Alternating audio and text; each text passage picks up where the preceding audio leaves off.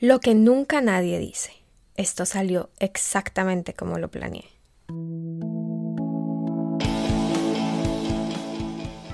Me siento terrible. Un micro podcast con Juanita Molano Parra, coach de liderazgo. Crónica 71. Lo difícil es difícil.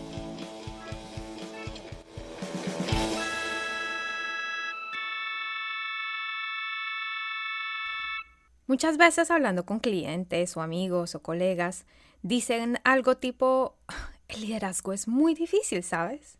A lo cual mi respuesta generalmente es sí. De hecho, tengo un podcast para eso, se llama Me siento terrible.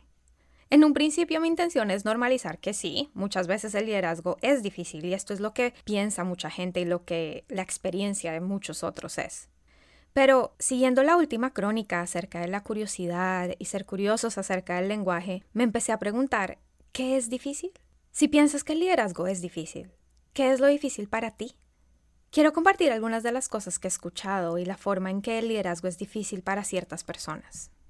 El liderazgo es difícil porque se suponía que debía ser fácil, y acá hay una suposición por debajo de cómo debería ser el liderazgo. Está la idea de que a medida que asciendes en rango o en rol o lo que sea, que las cosas se van a hacer más fáciles de una u otra forma. Y entonces llegas a cierto punto de, entre comillas, liderazgo, dado por la posición o por el título, y te das cuenta que todavía hay trabajo por hacer. Que puede que sea diferente a lo que era cuando empezaste, pero todavía hay cosas que hacer, aprender, expandir y retos y todo eso. Hay también que es difícil porque la gente no está haciendo lo que les digo que hagan. Y puede que yo sepa algo de esto, pero muchas veces por debajo de esto está la idea de que la gente debería hacer lo que yo les digo que hagan. Para mí esto viene de crecer con un liderazgo de porque yo lo digo. Y después darme cuenta que así no es realmente cómo funcionan los equipos, que requieren mucha más relación, mucha más curiosidad, que requiere mucha más conexión que la directiva de haz esto porque yo lo digo.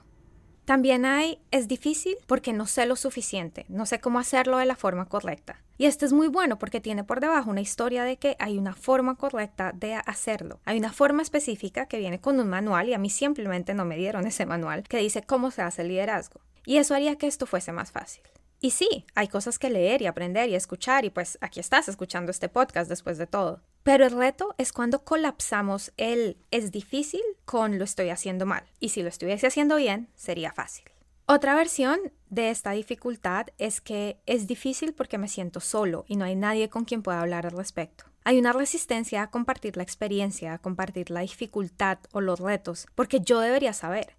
Porque yo debería ser mejor que esto si soy un líder. Porque no hay una disposición a ser vulnerable y a compartir los retos con otra persona, de forma tal a no estar tan solo y recibir apoyo.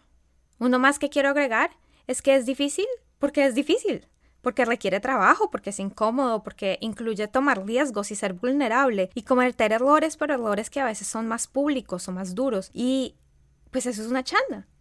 Pero eso no quiere decir nada acerca de ti o de si lo estás haciendo bien o lo estás haciendo mal o si tienes que cambiar. Simplemente significa que es parte del proceso. Entonces, el llamado a actuar. Número 1. ¿Qué es lo difícil del liderazgo para ti en este momento? Número 2.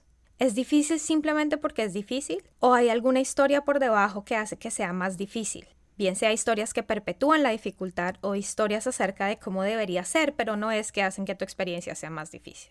Número 3. Si te alejas de esa historia, ¿cómo podría tu experiencia de liderazgo ser diferente? Nos vemos la próxima semana. Puedes encontrarnos en la página web www.jumpcoaching.co.